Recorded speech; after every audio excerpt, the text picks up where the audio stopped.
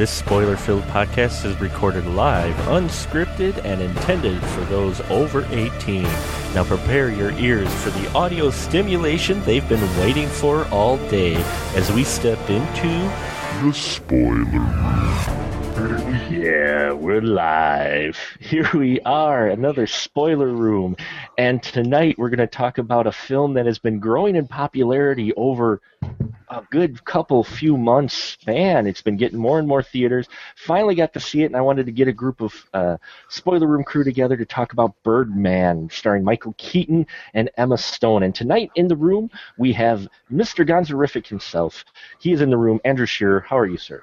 I'm good, Mark. Thank you once again for the gracious invitation. Always happy to be in the company of some wonderful critical elite minds. And then me. Well, we're glad to have you, especially for tonight's movie, because there's some technical things I'd love to get your perspective on. So glad you could make it tonight. And Paul, how are you doing today, sir? I'm disappointed that I can't watch The Pyramid. I have to drive an hour and a half to go see The Pyramid. Don't do that. Don't do that. Everything I hear is saying it's the worst film of the year. I have to review it, though. No, you don't. I feel bad because it's not showing at a theater here, and I wanted to use my Lilu Movie Pass just so that I didn't have to pay for it to see it, so I could pan it, but I can't see it, so we'll have to wait. It's a pyramid scheme. Oh, look at that. Woohoo. And, of course, in the room tonight, we have Mr. Scott Davis back with us. How are you doing tonight, sir? I'm doing great. I'm also thrilled to be among such wonderful, critical people on a show where I am under no obligation to wear pants. Well, as long as you get that camera off, we're good. Yeah.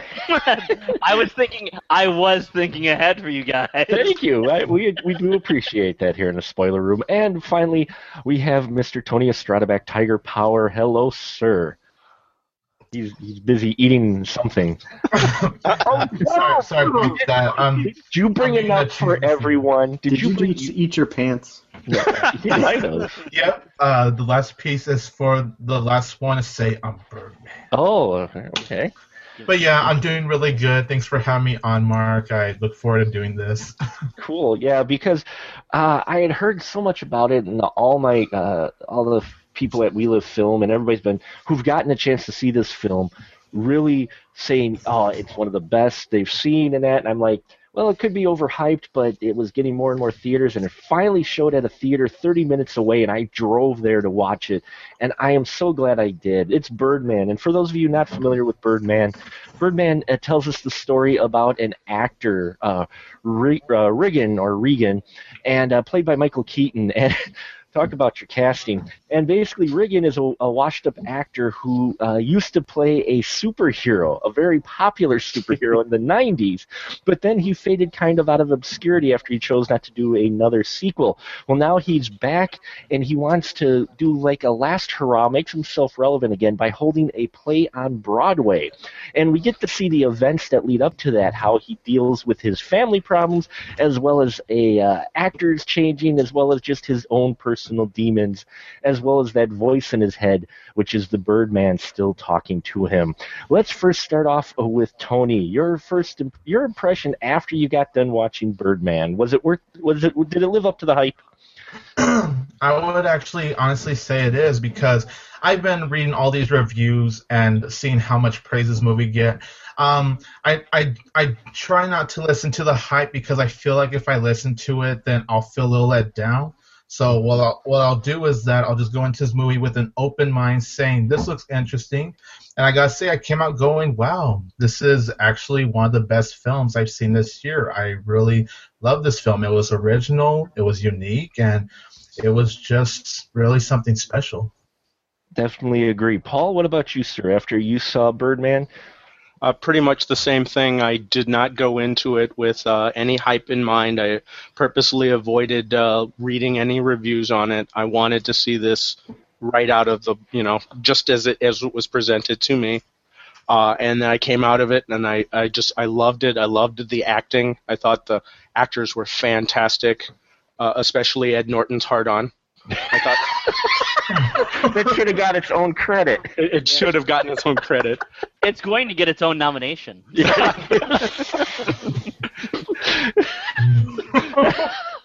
Wow. But saying that, it also should tell you that this movie had a lot of these like weird jokes in there that was just fantastic. It was definitely a creative script. Mr. Andrew Shearer, what about you, sir? Your impression after you saw Birdman?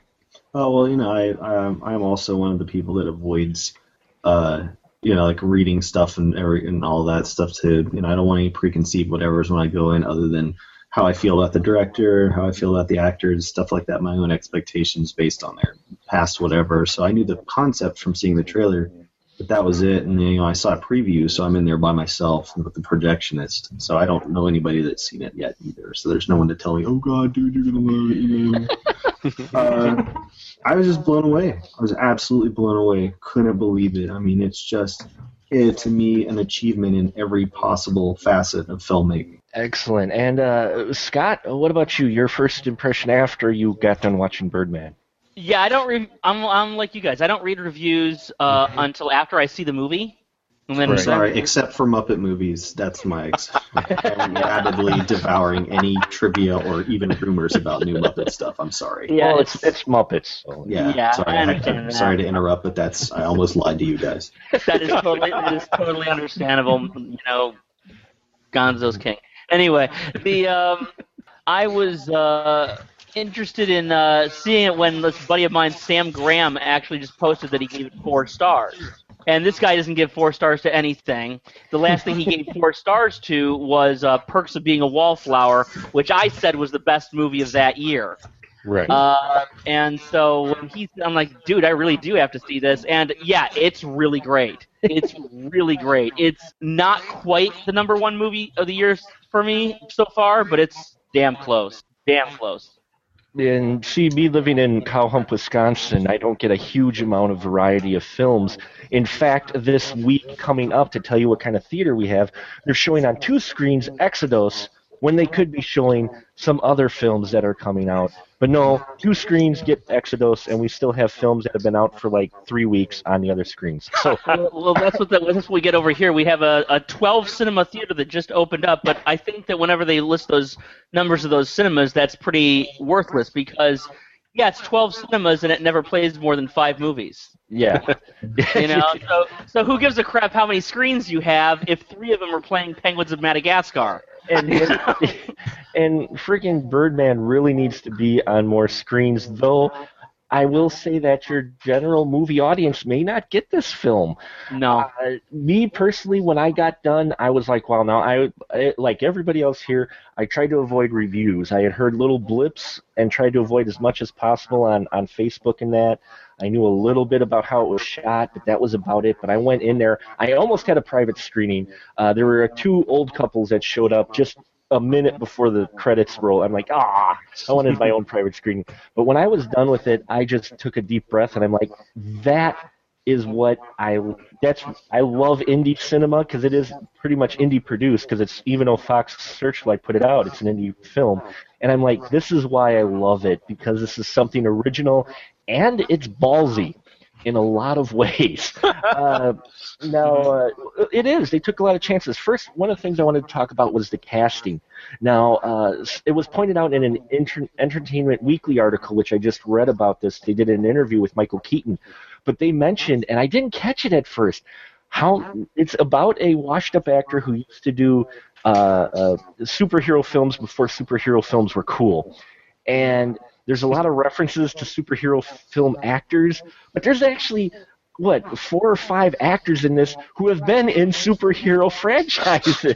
Yeah, Michael Keaton kind of being the granddaddy of them, and then all these people from other generations that have been in other ones. Yeah. You got Emma Stone in here. You got freaking Edward Norton, for crying out loud. When Edward Norton showed up, I'm like, oh my God, really? Andrew, what did you think about the casting for this film?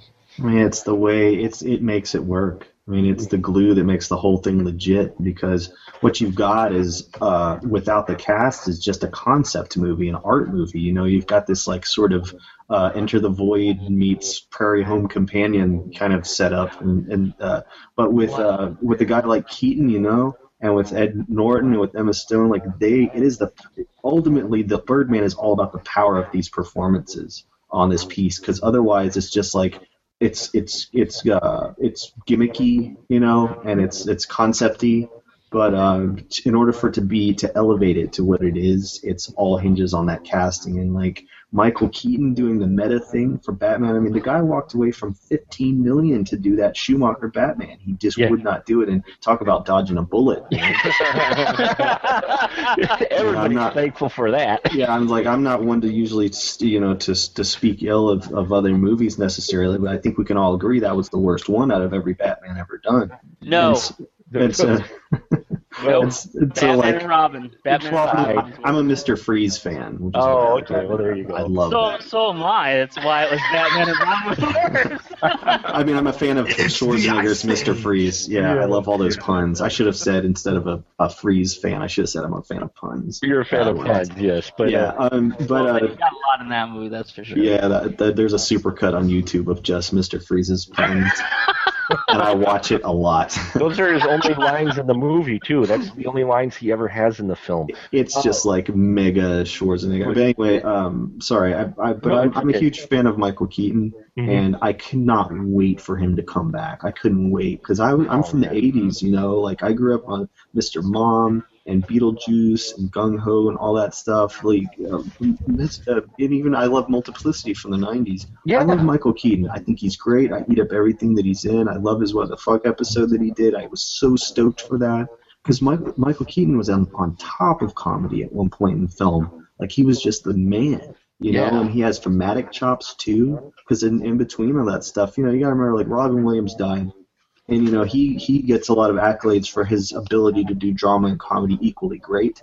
But I also believe that Michael Keaton, on the same coin, the same two sides of the same coin, Michael Keaton also has this great ability. And I was so glad not only to see a good comeback role for him, but what I feel is his greatest role. Yeah. I will say he's very strong in that, definitely. Hey, Paul, what did you think of the casting, and did you have a favorite performance? Definitely, I thought the casting was great. I think the actors worked really well together. You got Michael Keaton, you got Edward Norton, who were just beautiful together. You had Michael with Emma, and then you had the two ladies, I think it was Leslie and Laura. They worked well together. It was just amazing. And then also Zach and Michael. And I think Zach actually surprised me, because I'm not normally a big fan of him. But his performance in this movie actually made me think, wow, this guy isn't bad. So I enjoyed his performance. He wasn't great. He wasn't in a role where he was comic relief. It was a straight role, actually. I mean, he provided a little humor, but it was natural. It wasn't your normal humor that you see in a Zach Galifianakis role. Thank you for being able to pronounce that. I could not. I've worked on that. I murder names usually. So, and Scott, what did you think of this casting, and did you have a favorite performance? The casting is great. Everybody is very good in the film, so I don't want to, put any of them out to pasture or anything. Like, I think Emma Stone was really great. It's nice to see her do a dramatic role, rather. It's good to see Ed Norton back on his game again, But yeah, I got to go back to Keaton. Now, I'm one of the, we on these shows we kind of have we have some of the younger guys and we have some of the older guys. I'm definitely one of the older guys, and I remember when he was about to play Batman, like when I was a kid, he was about to play Batman. Oh, people were livid. How could you give this part to a comedic actor? I knew already. I was like about, I think, 13 years old when Batman came out. I said, no, he can do it. I know he can do it, because the previous year he did a film that still not enough people have seen, and that is a movie called Clean and Sober. Yes. If anybody if you have not seen this movie, please, please, please, I've been waiting for my entire adult life for someone to hold this film up and say, this is a classic movie. Why did this not win all the acting Oscars, all the directing Oscars? He was amazing in this movie, Clean and Sober, and I knew, as I said, Jesus, this guy, it's like, trust me, this guy can do anything. Don't forget Pacific Heights. Heights, where he played I didn't like Pacific Heights. Yeah, he played a bad guy, and he's a good bad guy. Yeah. And he's been good. He's been good bad guys in lots of bad movies. I'd like to say, like Pacific Heights. I think another one was Desperate Measures. But probably everybody's forgotten about that. He was good in it, but he just wasn't. It wasn't a good movie. But that's his thing. He's either really great in a movie that's really good, or he's really great in a movie that's really bad. He's never bad. And in this movie, this is really one of his best performances. Yes, and I just remember putting in the review I wrote. Let's see, what did I think I said something like, Keaton has been owed recognition from his peers for decades, and Birdman is the perfect time for him to get it. In case I haven't made myself perfectly clear, Keaton deserves to win the Academy Award for Best Actor, and to pass him by would be a crime. That's what I said, because I said, come on, guys, enough's enough. We need to give this guy his due. He really has earned this. I mean, through blood, sweat, and tears, he's created some amazing performances, and Birdman is one of his best performances yet. So, I'm totally on the Keaton train for this thing. And Tony, what about you, sir? What did you think of the casting and your favorite performance? Well, the cast I actually think did a really good job. Everyone, they just really gave it their own and just did the best it could be for a very unique script like this. Emma Stone, she was really good here. Edward Norton, it's been really good to see him here, especially since he hasn't been doing much lately. I'm just seeing him in those Wes Anderson movies like Moonrise Kingdom, or even this year's The Grand Budapest Hotel. So it's kind of nice to see, even though he's great in those Wes Anderson movies, it's nice to see him kind of take a break like this, and I hope to see him do more roles because he's been kind of slowing down. But I do agree, Edward Norton, he was awesome. Naomi Watts, she's really good too. Zach Galifianakis, I think he's a good actor. The role so far that I've liked him in was Dinner for Schmucks, and all the other ones, his character just kind of annoyed me. But he was surprisingly really good here, and that's credit to Zach Galifianakis, how do you say his last name? Galifianakis, that's good. That's good. Thank you. And then, of course, the one I have to say the best for last is definitely Michael Keaton. And, I didn't have to grow up in the 80s to know how much this guy has done. I've grown up with his movies. I have seen Beetlejuice, and even some of the modern ones he does, even if they're not that great, he'll still be good in it. Like, he was good in this year's RoboCop remake, in my opinion, and Need for Speed, although I didn't care for that movie, his small role was really great. So Michael Keaton, just like what Scott says, whether he does a bad movie or a good movie, he's always going to give it his all. And Birdman, he definitely shows why he truly is one of the best actors just working today. And yeah, it's definitely one of the best performances of his career. But I'm going to have to say definitely in terms of my favorite performance, I will say Edward Norton, just every scene with him in it, he steals the show, especially the one scene where he and Michael Keaton have that little fight on the floor wrestling. I love that scene. That was one of the funniest moments of the movie. So any scene with Edward Norton, he just kills it. Yeah. Oh, I agree. The casting was great. Now, if you people haven't gathered with this podcast, we are gushing over the film, and part of the reason I wanted to do this was because to mention why this film is good. We've watched a variety of films over the year, all of us, different genres and everything, but this is a film where we all actually agree that it's really good. And for me, Michael Keaton was it. And actually, I read in the interview in Entertainment Weekly, they didn't write the part specifically for him, but they were hoping really, really badly that he would take the part when they gave it to him. The director said when he wrote it, after he got done writing, he's like, wow, it'd be great if we could get Michael Keaton to play it. So they offered it, he read it, and he really liked it and had a chance to work with the director, so that's why he picked it. And it just so happened that, it's kind of meta for him. But he said personally the character was probably the farthest from what he could relate to ever, because people are always coming up to him going, oh, how close the character was to, you in real life. And he's like, not really. He's like, he has no regrets. Thank God, It's like, I have no regrets at all. So it's a really interesting interview if you can catch it in the Entertainment Weekly. I forgot how long ago that came out. because it was an older issue, but we just happened to have it. And I was like, oh, sweet. So I started reading it, and yeah, it's really interesting, some insight. Now, what I also loved about this film, besides Michael Keaton's performance, Zach Galifianakis, as we all said, in a role you weren't expecting him in, Edward Norton playing a dick with a heart, maybe, to put it that way. You know, what I loved about Edward Norton's roles were the scenes he had with Emma Stone.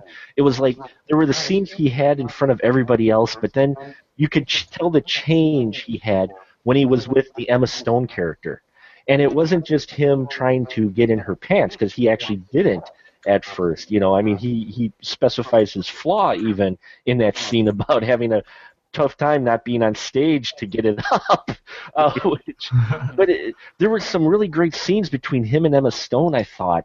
And then there's that scene, too. I mean, Emma Stone really does well in this. I think she's showing some of her, you know, her diversity and her acting in this, because then she's got that scene with Michael Keaton as well. What'd you guys think of that scene? I mean, where she just unloads on Michael Keaton. I mean, that was a strong performance. What'd you guys think of that scene?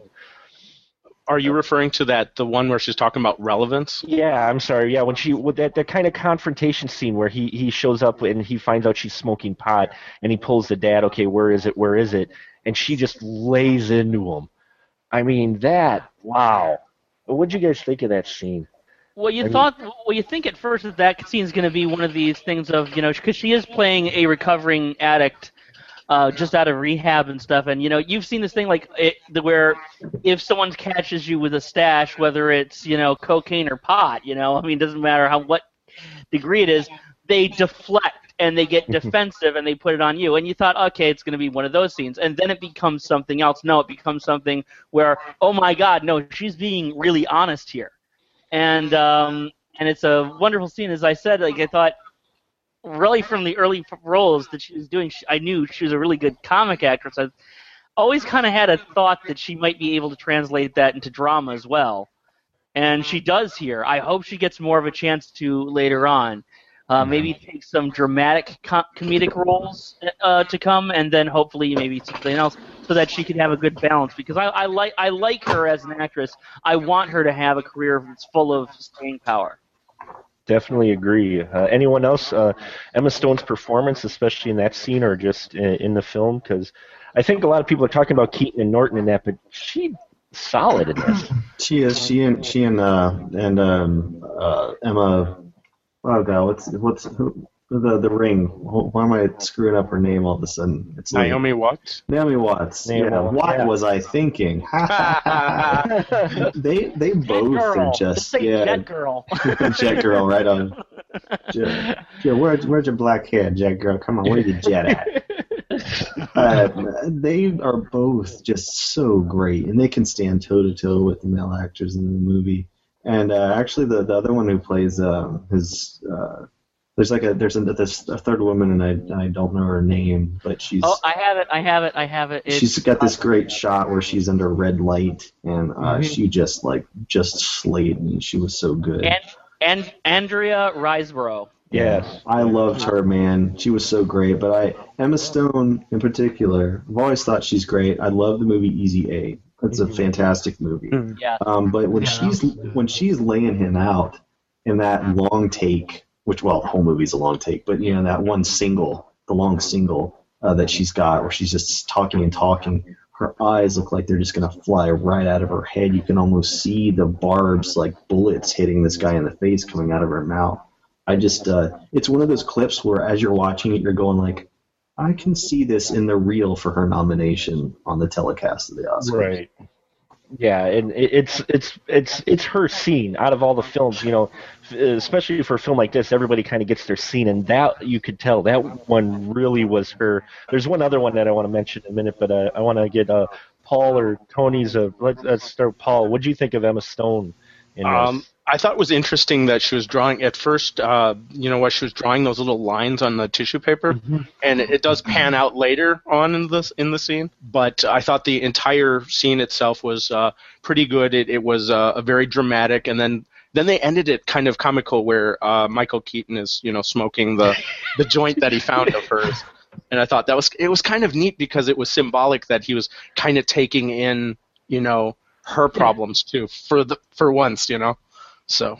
Well, I also took that as he was thinking about it for a moment, and then that was one of his what the hell moments, which he has a few of them where he just like it takes a drag and then doesn't do it properly. He burns his fingers. That was old Michael Keaton's physical comedy going on. Yes. Like he used everything in his arsenal on Birdman. He did, definitely. Tony, what about you, sir? Emma Stone? Well, Emma Stone as a whole is definitely really great. The role she has in this one is far more different because the movie she's done, she plays more of the sweet, quirky girl, and she's good in those roles.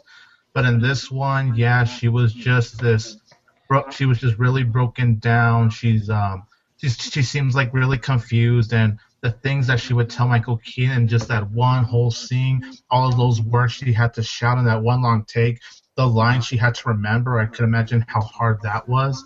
It was definitely it really hit me. When she was saying all those things, I had chills coming up on me. I'm like, holy shit, that's deep. Yeah. So, yeah, that's my take on it. Well, and the fact that she's playing, she's his daughter, and she lays that out, that adds that extra level of personal connection. Now, what I love about it, and I'm going to say this, and this is why one of the things I think this film is truly brilliant, is the way her character and Michael Keaton's character play throughout. It's their button heads, their parent-daughter, they got issues.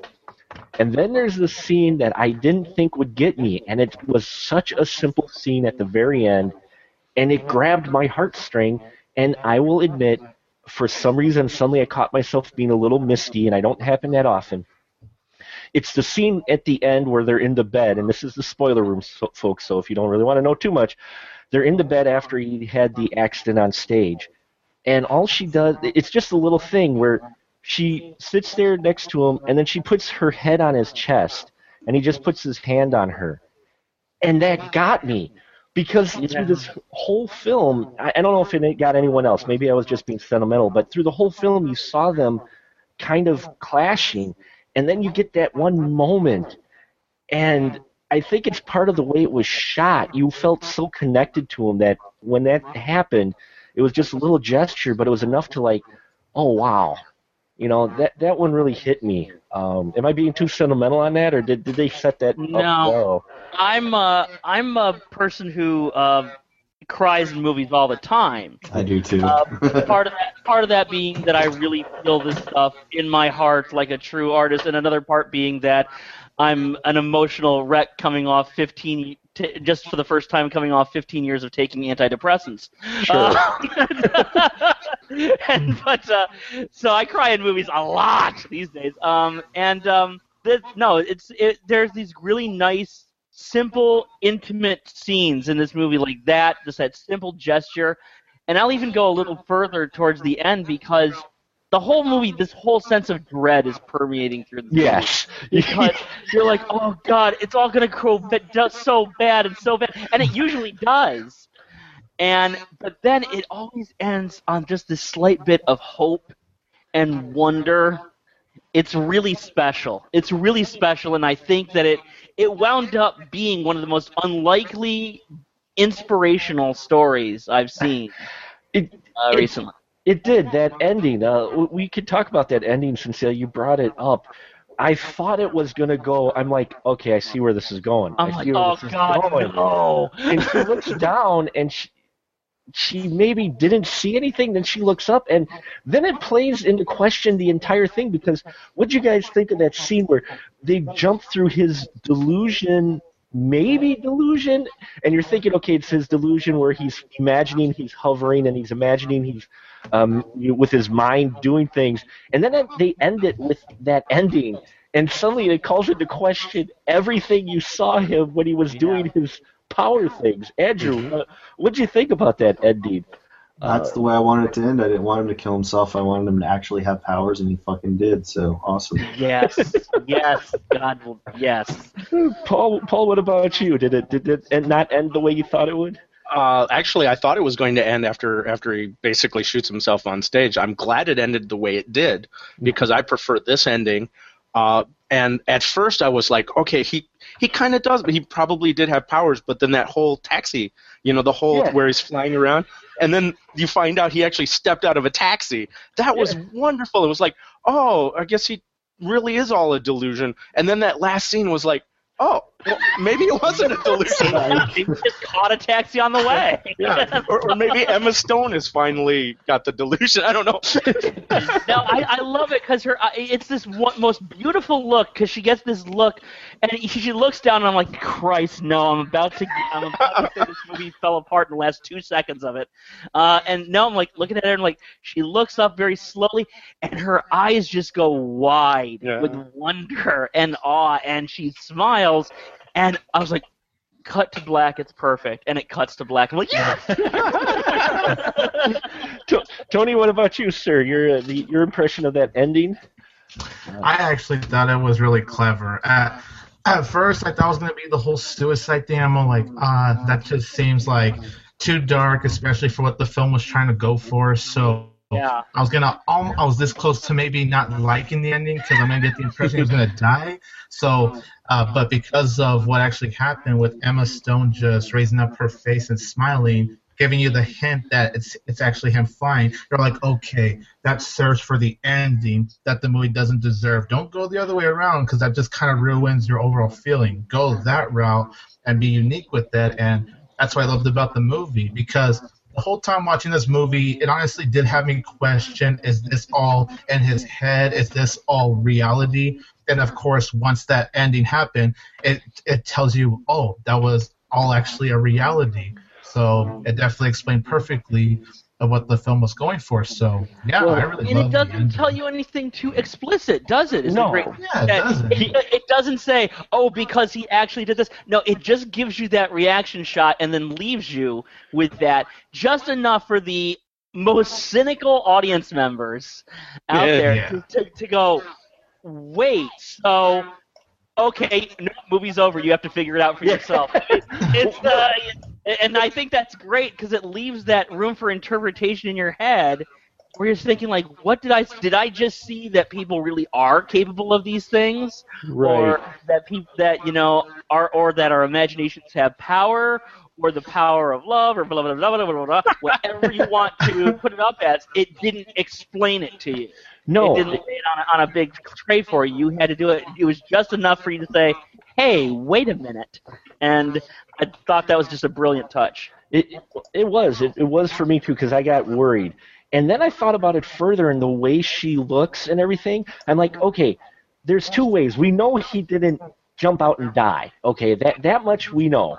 Okay, but whether or not he was actually flying, or she just came to the realization he just disappeared. Either he crawled down the ledge down further. He may not have flown, but she was happy at the fact that he had hit his big time. He came back, and then he decided to, disappear maybe, and she just had a great thought about it. I took it at that, to where, she might not necessarily have seen him flying literally, but flying, to get deep here, metaphorically. Sorry, I know that's maybe a little deep for me. It gives you that. It gives you that thing where it doesn't tell you for sure, and it gives you that room for.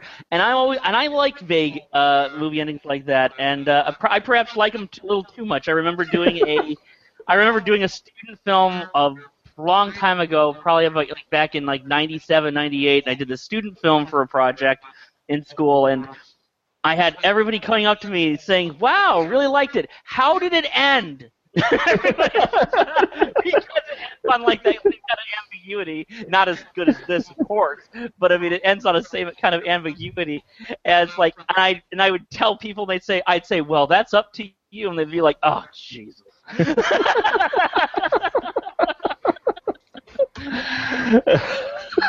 In other words, you couldn't come up with an ending.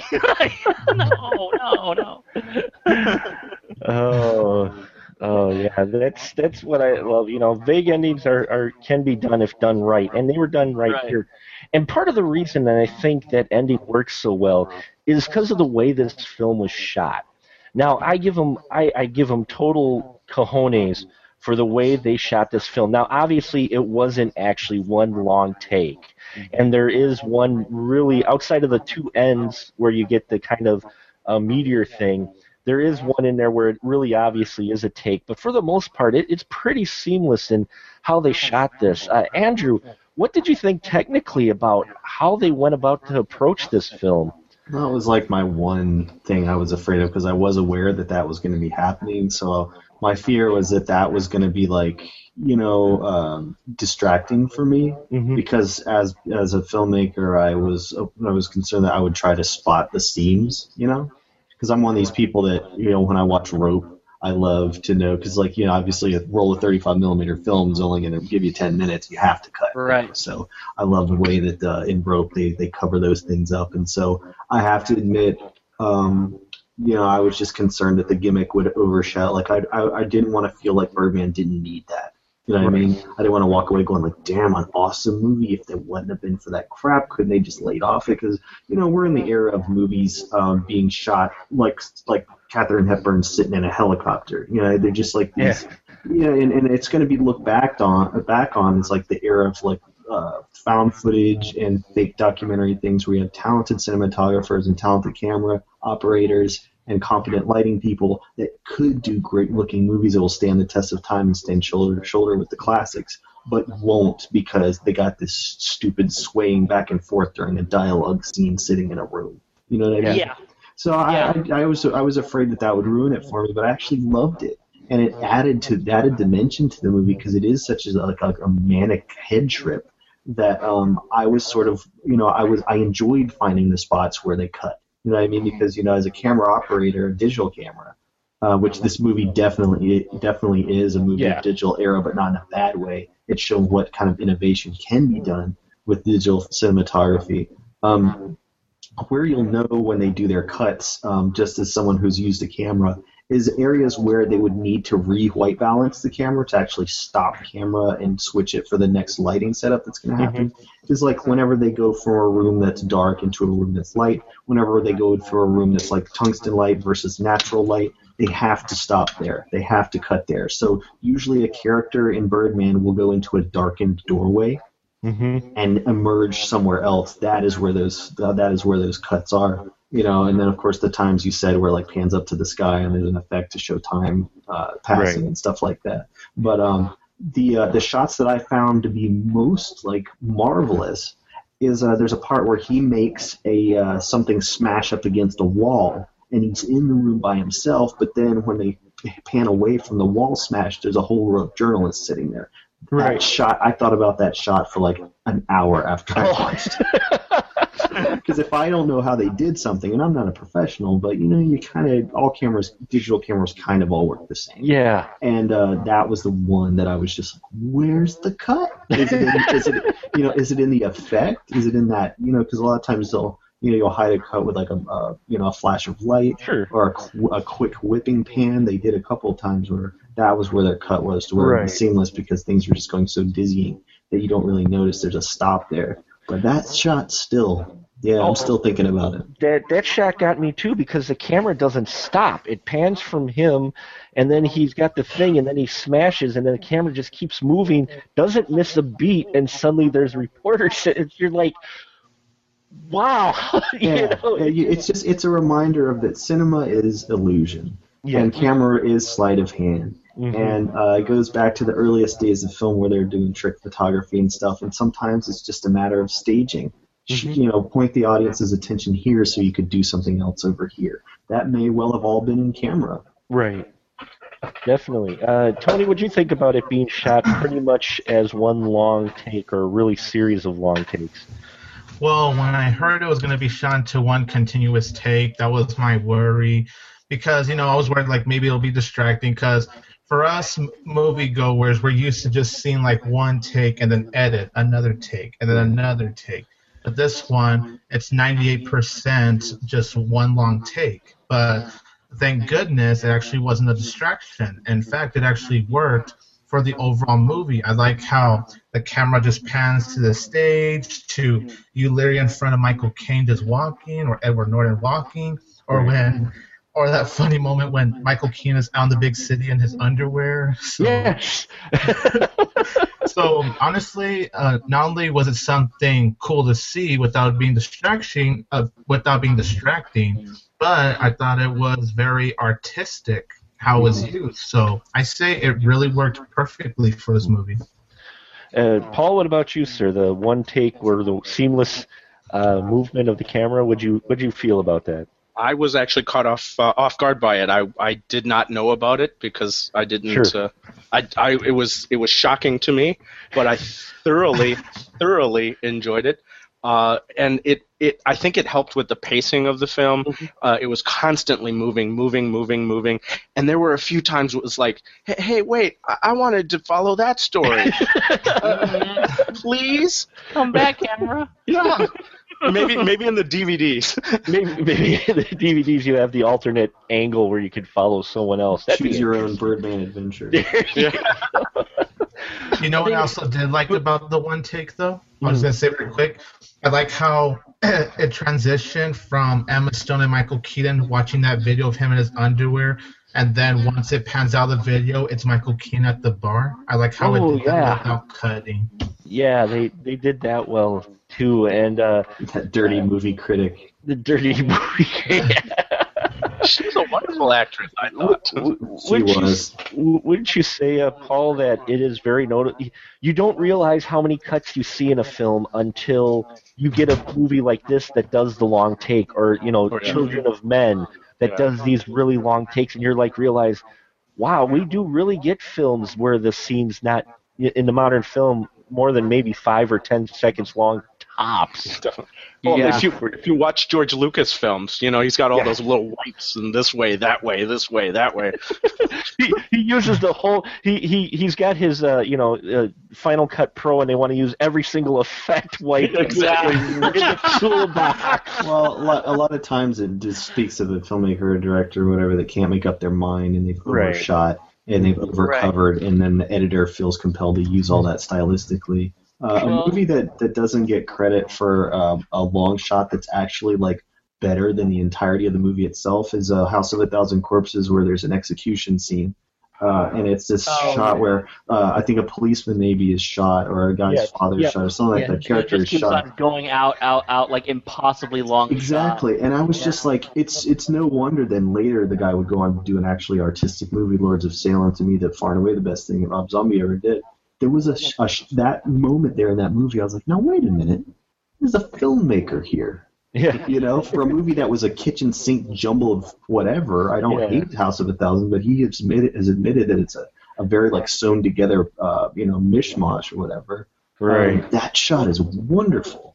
The thing about long shots and long takes and everything like that, and these long tracking shots, my buddy Austin Kennedy, who I've done a number of projects with, he's like my partner in film crime. He's awesome. But he loves this stuff. He loves these long tracking shots, and he was a big Brian De Palma fan, because for a while, like back in, say, like 70s, 80s, 90s, the only one who was really doing these long shots was like Brian De Palma in these films like Snake Eyes and Snake Eyes is great, man. That shot. and all these other shots. Yeah, it starts out like a 17-minute tracking shot or something like that, and it's beautiful. Now, since we've gotten to the digital age, more and more people are doing it because they can do more tricks with it. The cameras are more mobile and everything like that. So we're seeing more and more of these long takes since we've kind of gone into the digital age with video and everything like that. The problem with it is, and this is what I was worried about with Birdman, and I'm with Paul. I did not know that this was going to be a long take, a continuous take when I went to see the movie. Was that people do it mainly to show off a lot now. I've noticed. Don't get me wrong. You're looking at it like, okay, I get it. Yeah, it's a terribly difficult thing to pull off, but I sometimes get the thing of, ooh, look at me. Went to film school. I can block a scene. I can block a scene. Yeah, good for you. I'm not putting that down. It's very difficult. But why? Why did you do that? Was it just a show off? The great thing here is that it's not just a show off, and I think that the director, whose name I always mispronounce, is conscious of that and didn't want to do it just to show off, because there's scenes where it's very obvious that it's a cut, that it's a that there's a cut there. Like for instance, I think there's a scene where Emma Stone and Ed Norton are in the rafters. You're right. And it pans down to the stage where that now one of the rehearsals is going into effect, and Ed Norton is on that stage. Yep. Yeah. People are inhabiting the same space. Are inhabiting like different spaces and times and stuff. It's not. It's kind of felt more like this psychological voyage through Keaton's psyche, what he was perceiving and everything, and I think it was done for purely artistic reasons, not technical show off, and it was dead on. It was great. I feel like I have to mention there's another famous one shot is a Copa scene in Goodfellas. You know, that long scene. Mm-hmm. That was actually they had to do that because they couldn't get in. They couldn't get permission to go in the back place. They had to have the guy go all the way through the restaurant. That was just like because of a screw up with the location. That's why that shot's there. It was no like stylistic choice or whatever. It's because they were forced by location to have to go through that way. Well, and you had Robert Altman use that in the front of the player where they go meta and they mention the long tracking shots. You got Fred Ward saying nobody does long shots anymore. Yeah, and he's talking about Touch of Evil, only one guy says absolute beginners. He says, I'm talking about American films. Yeah. We just have to realize like all the things that have to happen in sequence, otherwise the whole thing is blown. So anytime I see that stuff, the whole time I was watching Birdman, I'm thinking, dude, if one thing went wrong, you know. Actually, they said that in the interview in Entertainment Weekly. Michael Keaton said that crew and cast would apologize to each other if they made a mistake. Everybody was trying to stay on their game because they knew if they make a mistake, they're going to have to shoot like an 8 or 10 minute scene over again. Oh yeah, it's a freaking dare to do. I'm just yeah. The porn movie boom operator was fired the first day. Was he? I'm kidding. No. That's why I had to ask, because it would not surprise me. He was fired the first within 1 minute. No, you're done. What got me with the long shot? I mean, I love tracking shots like that, long shots. I mean, Children of Men blew me away. You even get it in Gravity. You know, that's his style. What I loved about it in here is, if you think about the way this film would have been shot traditionally, I don't think it would have been as powerful as it was in the seamless take, because by having that seamless take, you feel like you're always there. You are constantly with him. It's very intimate. You're in the moment. You're not like cut away, oh, we're in a week later or whatnot. You're always there. And I think it helped with the connection, and not only Michael Keaton's character, but with the other characters as well. For me, it just felt more intimate, and you felt like you were there. Plus, it's intense. It's like movies are supposed to be in real time. Like Run Little Run's a good example. Right. You know, it's like it keeps up that manic pace that you're in, so you're along with the ride for that person. It does put you right close to him because it doesn't let up for them. Life doesn't let up. The situation doesn't let up. So the movie doesn't let up either. Yeah, you see everything, whereas, in traditional films you might just see, this happened, or you might get this in exposition. Here we see everything. Now, actually, it's supposed to be over a span of like a week or two that this happens, these are different events, but the way it's just all put together, it's just insane and amazing how they pulled it off. And I loved it. I think it added that extra level you wanted for that understanding of especially Keaton's character. Plus, it kept you in the film all the time because you're like, oh, what am I going to see now? It's like I don't want to leave because I'm going to probably miss a scene here. So for me, I just loved that technology. Them taking the balls to do something like that, and it worked, and it worked well, especially with the crew and the cast that they had. So, definitely think that that the way they shot it wasn't a gimmick. It actually added to the movie a bit. Now, one of the final things I wanted to talk about tonight with the film is are they taking digs at Hollywood at the blockbuster superhero films? Scott, why don't you go first? I just got that feel, especially when we had that first hour of the film where they were really taking some jabs at things. I don't think so. I think that it makes sense to think that, but I think that what it was doing is it was acknowledging, kind of in a bittersweet way, that the entire landscape of acting has changed, where now everybody, even these great actors, are in comic book movies or in superhero movies, because that's what's dominating the landscape now. Whereas, like 20 years before, when Riggin was playing Birdman, he was not taken seriously as an actor. Even though the films were successful, he was not taken seriously. And now he finds himself still having to justify himself, while all the greatest actors are all in these damn movies, and they're all doing these movies. The movie says a lot about what forms of art are worthwhile, because they thumb their nose. There's some people who thumb their nose at superhero movies that he was in, even though everybody else is now in them now. There's a lot of New York people that are thumbing their nose that he's a Los Angeles actor. Theater people that are thumbing their nose that he's a film actor. Ed Norton saying he's a phony, he's not committed enough, when in fact Ed Norton's character might be the most uncomfortably, self-consciously phony character of the whole bunch. I think it really it kind of takes that whole idea of like, this art is good, this art is bad, which is, of course, something I'm familiar with because I love B movies and art house films. Sure. It takes that whole notion of this art's good, this art's bad, and it says, fuck off. No, it's all good. Just different, and whatever is one person is crucified for doing now, the next person is going to be celebrated for doing 20 years later. So I think that it was, you could be left with that impression at the beginning, but I think ultimately that's what it was going for in this film, which I appreciated. Would you agree, Tony, about that? You think that's what it's going for, or did you get the feeling it was kind of a dig at Hollywood?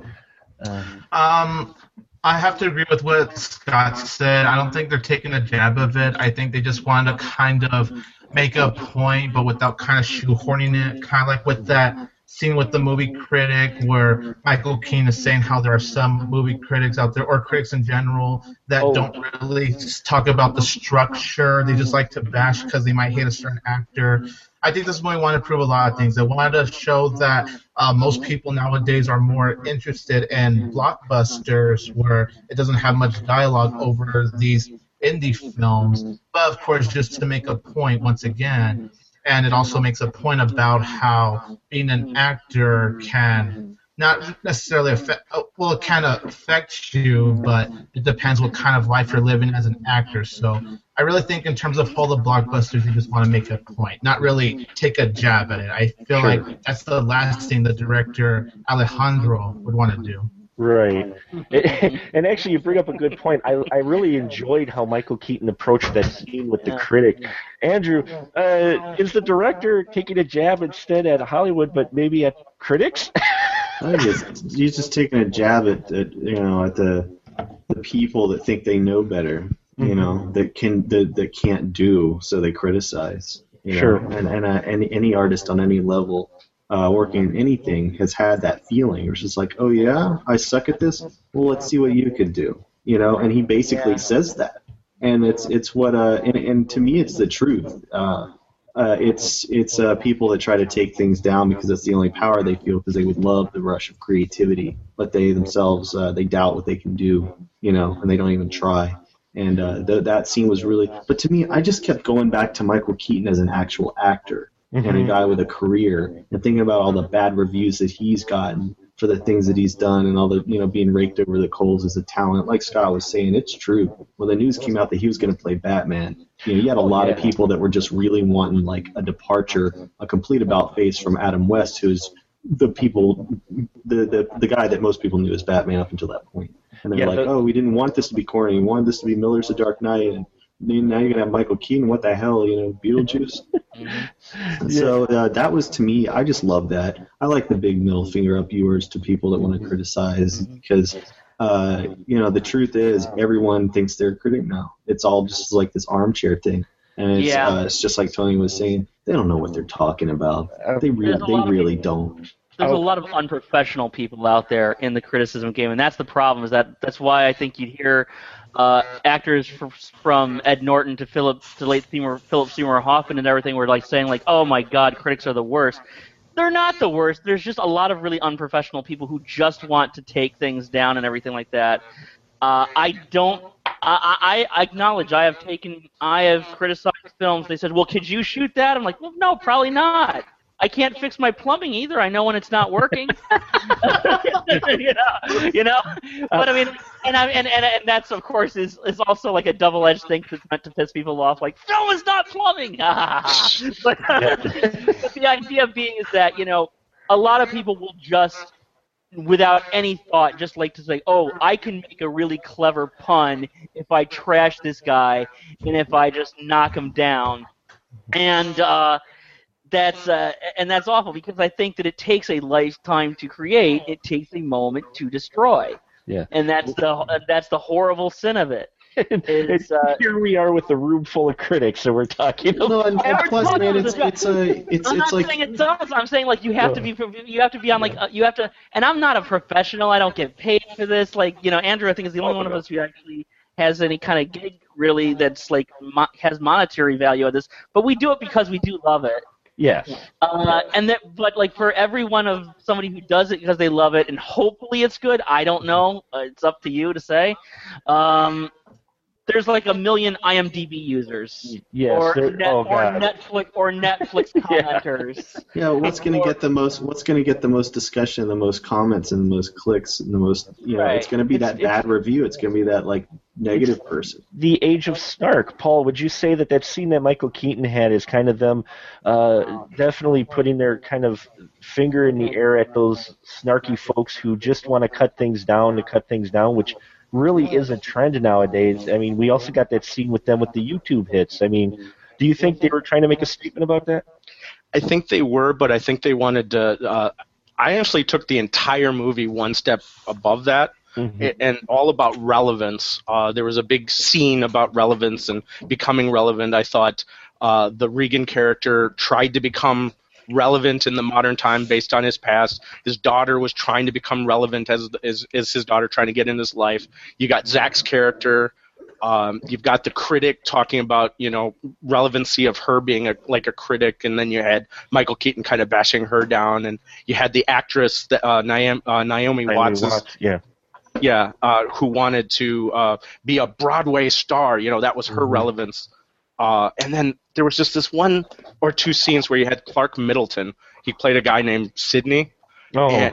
He's just this like short guy, and I felt like this is what the movie is. We're all that guy trying. He's like in the movie, but you just barely notice him. He's there and he pops up and he has a few lines, and I thought that was the world, trying to. We're all this stuff is happening around us, and we're trying to be relevant, but everyone looks at us as small people. It's just right, and that's what I thought this whole movie was really getting at, to me, anyways. Wow. That's deep there, sir. That is a fantastic observation. That is. I never even caught that. I mean, I caught the character, but I never thought of it like that. That's really good. And actually, they do take that scene further because. In the background, you get that news clip where they're talking about Regan in his underwear, and they're making fun of him. He's a joke, and it was that extra added bit of snark of the culture that is out there right now. Like Andrew said, I mean, everybody's a critic, and with the internet, everybody has a voice of being a critic, but a lot of folks out there do just hate on a film or on a play just to hate on it.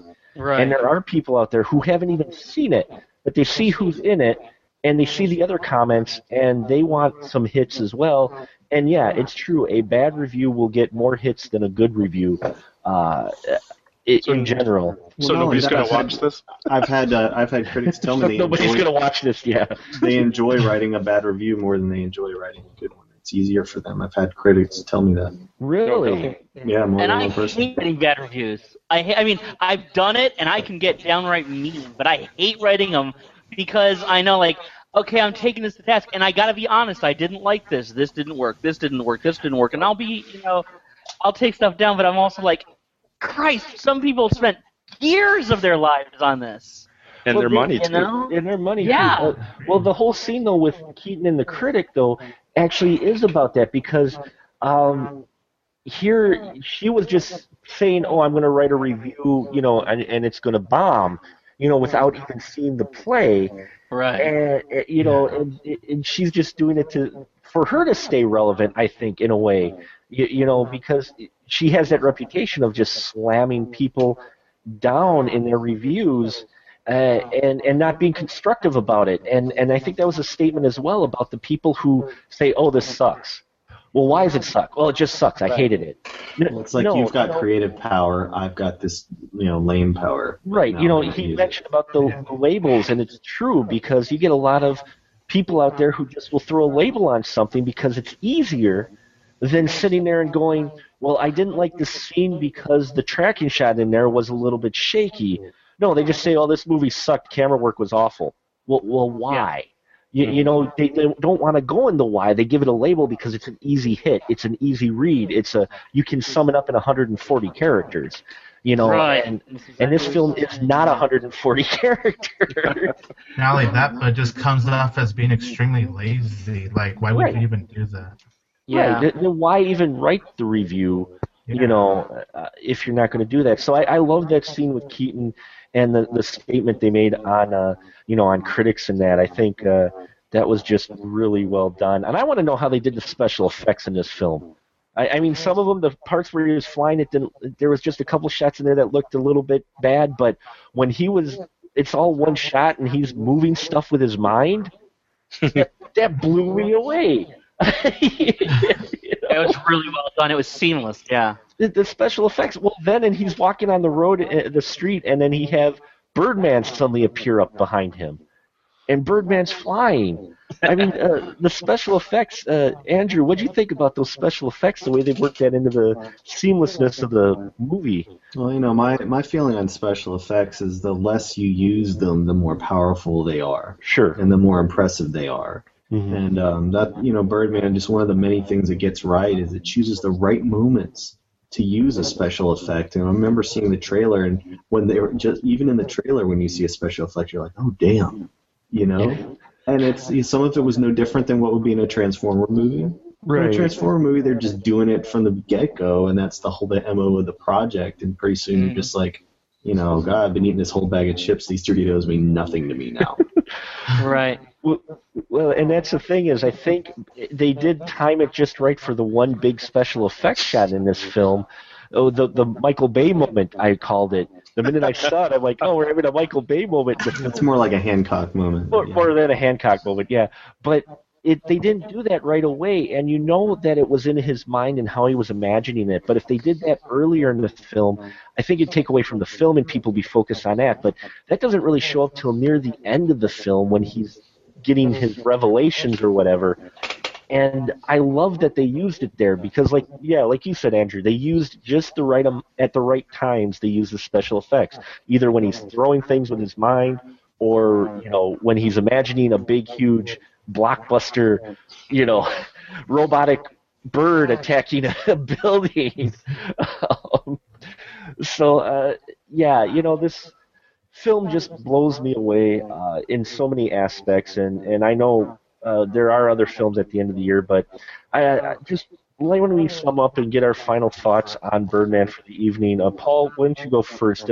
Your final thoughts about this film. Do you think it's going to eat up the award season, or do you think it may get nominated, but people are just going to say, nah, not that good enough? I think it depends on basically if people remember it at the time that they make their decisions. That seems to always be what happens, which is sad because some great movies get missed. This is definitely going to be in my top 5 of the year. Mm-hmm. So I hope it does win because I think there was some great acting. The music, we didn't talk about the music, but Go ahead. Antonio Sanchez? Yeah. I mean, you had the drum work, and then you had like this jazzy type of thing, and then it would go into like orchestral, and then it was show the drummer playing, which was and it showed the drummer played. Yeah, it was fantastic. I love that. And actually, this film has been compared to a jazz piece. And when you hear that soundtrack, it fits so perfectly because it is a bit like a jazz piece. I mean, I was in jazz band for a while, and I haven't played in ages. But that the free flow of thought that goes into jazz solos. This film reminded me of that. Yeah, the movie swings. It's kind of unique. It swings. It swings, baby. It Yeah. does, though. It reminded me of that It does. free-flowing thought or sound or idea that comes from a jazz person when they're doing a solo.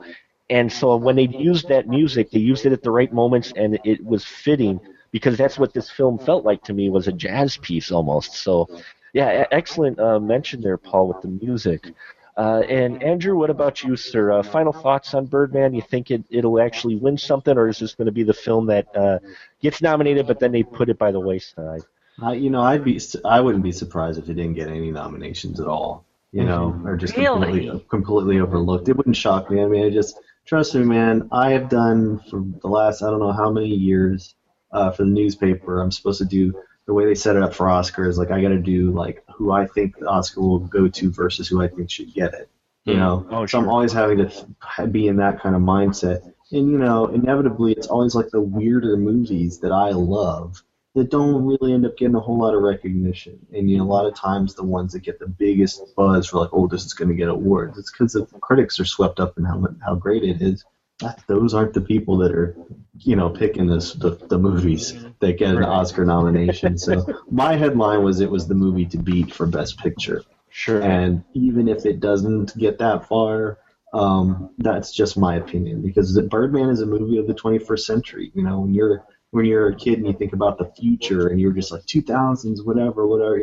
You look at like The Matrix or something like that, and you're like, right, that was a movie of that time. That was what the future. When you think about 1999 when you're kids, like that's a movie. That's a freaking crazy. Like people show you a clip of it, Yeah. But even in 2000, if we'd seen a clip of Birdman for 2014, we'd have been like, holy fuck.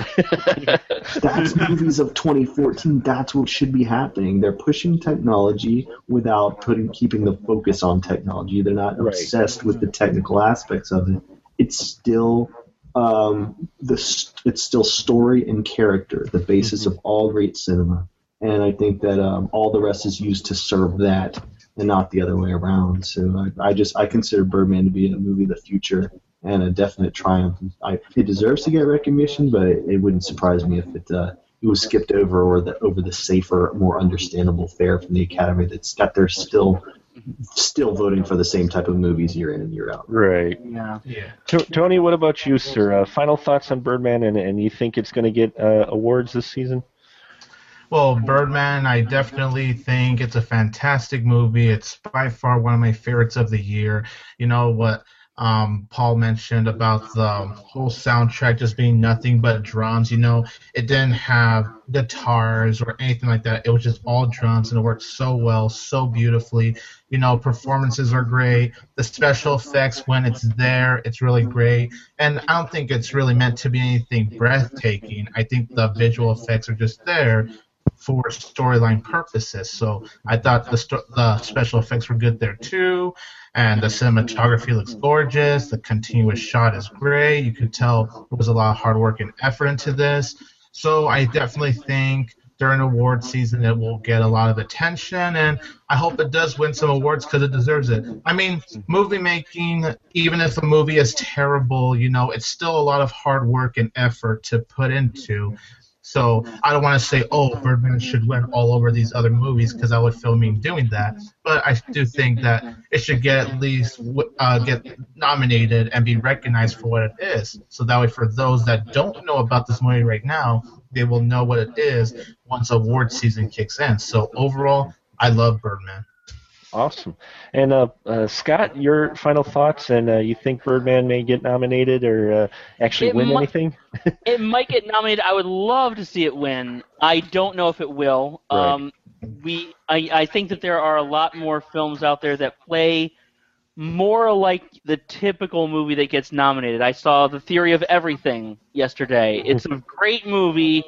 And I didn't want to be cynical to say that it's pure Oscar bait, but it is pure Oscar bait. It also happens to be a really good movie, so go see it. But yeah, I think Theory of Everything. Also, we have yet to see Wild. Yeah. We have yet to see Unbroken. I think those things are going to be in there. I think Richard Linklater's Boyhood is going to be in there. Yeah. So if it gets anything, it's going to have a tough climb. The nice thing about them, we always talk about the Oscars because that's like the end-all, be-all. It's nice to look at these other awards shows because I'm thinking the nice thing is that fortunately at the Indie Spirits it'll just be fighting against Boyhood. That's it.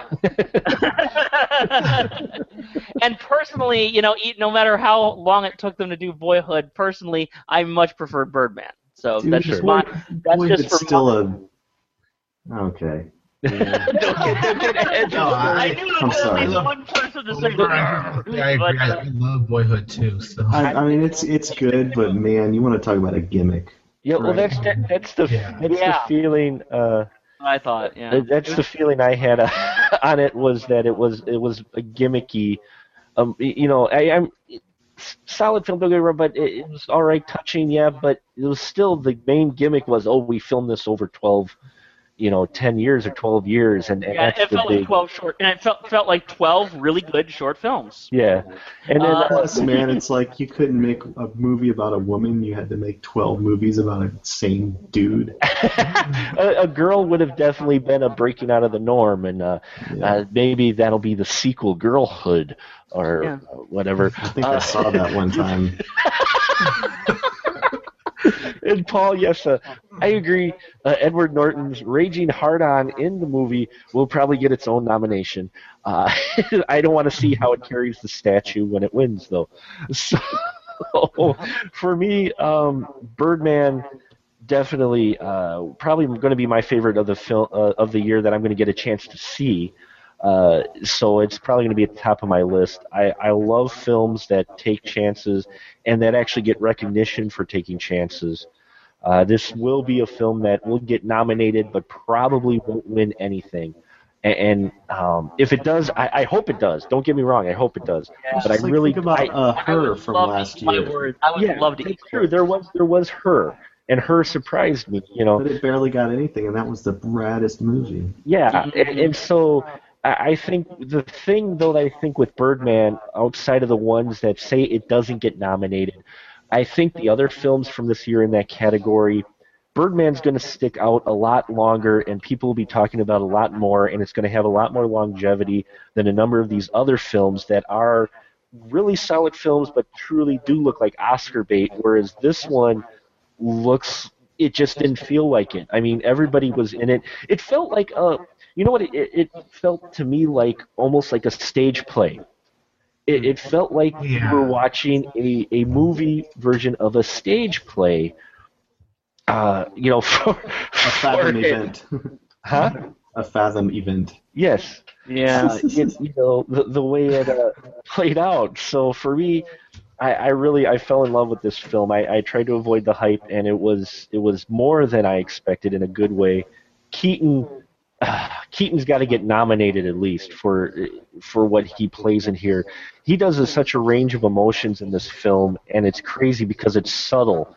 Not all of what he's feeling is really prevalent and emphasized, but you can see there's inner turmoil there. You can see there's inner battling in there, just with the little nuances and things he does. But and that's what I love about his performance on this is just everything, and everybody does so well. You can tell everybody's trying because they're doing it in such long takes. Nobody wants to screw it up because then they'll have to redo the whole scene. So, I mean, it's a subtle technological marvel, I think, to where you look at it and it seems like it was a simple film, yet what had to go in to make this film had to be insane.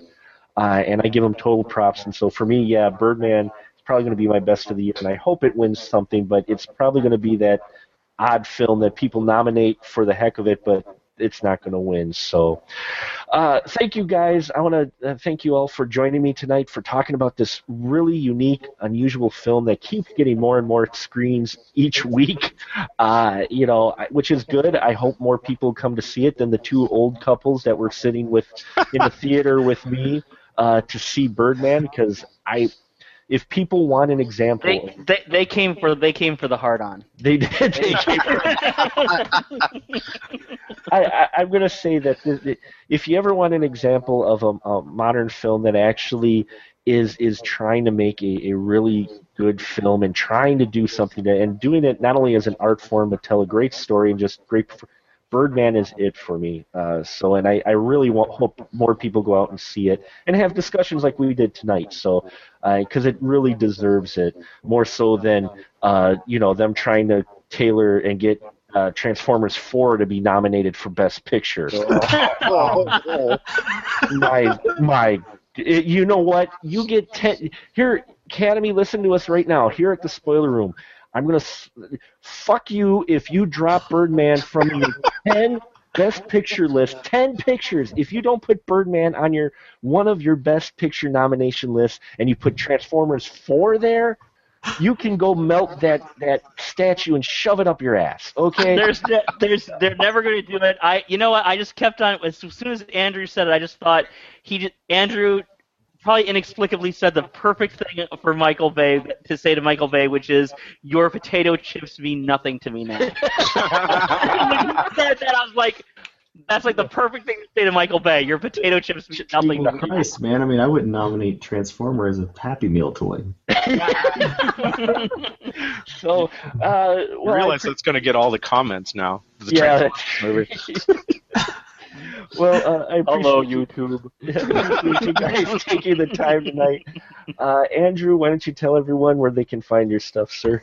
In a normal voice this time, so as not to screw everything up. Yeah. Oh gosh. If you enjoy renting low budget movies on Amazon On Demand, my films Fake Blood and Mondo Gonzo and Pajama Nightmare are available for rental or purchase very, very cheap. So that's the thing to do. There you go. Motherfuckers. And Paul, sir? ForsakenFilmReviews.wordpress.com. Awesome. And Mr. Movieocrity, go. It's just what you said. Movieocrity.com. M-O-V-I. I'm not going to freaking spell it. No. But it's at movieocrity.com. And it's got all the reviews I write whenever I'm someone's nice enough to say, yeah, I come on a show like this. I put that up there too. It's got everything from exploitation to current films to art house to, it's going to be basically whatever I feel like writing about. So, movieocrity.com, yeah. And Tiger Dude, tell us where we can find your Tiger Power at. I'm Birdman. You're Birdman? No, you're going to have bird power too? Birdman. Yep. Caw-caw. Yeah. Don't worry, I will not be laughing like I did in the holiday spoiler review. I'm in control, but you can find me at youtube.com/22tigerdude, facebook.com/22tigerdude, twitter.com at tigerdude22, and Instagram at 22tigerdude. Whew. Awesome. You get through all of that. Awesome. And you can find our stuff at Special Mark Productions, where you can find the links, of course, to all these fine folks, and where you can find our podcast there. You can find the archive, or you can go on iTunes and Stitcher Radio. We are there. Nearly half of the episodes we've done now for the Spoiler Room, over half the episodes for the Spoiler Room, are on iTunes. So check us out there, or go to Special Mark Productions, where you can see my reviews from the final cut. There's a playlist for my Wheel of Film work, as well as just a few other bits as well. So thank you, everyone, for listening tonight to our discussion of the Birdman. Hope it wet your whistle and get you excited to go see this film if it's at a theater near you. I highly recommend it to all film fans. And remember, with the Spoiler Room, the films are definitely spoiled, but our conversation is always fresh.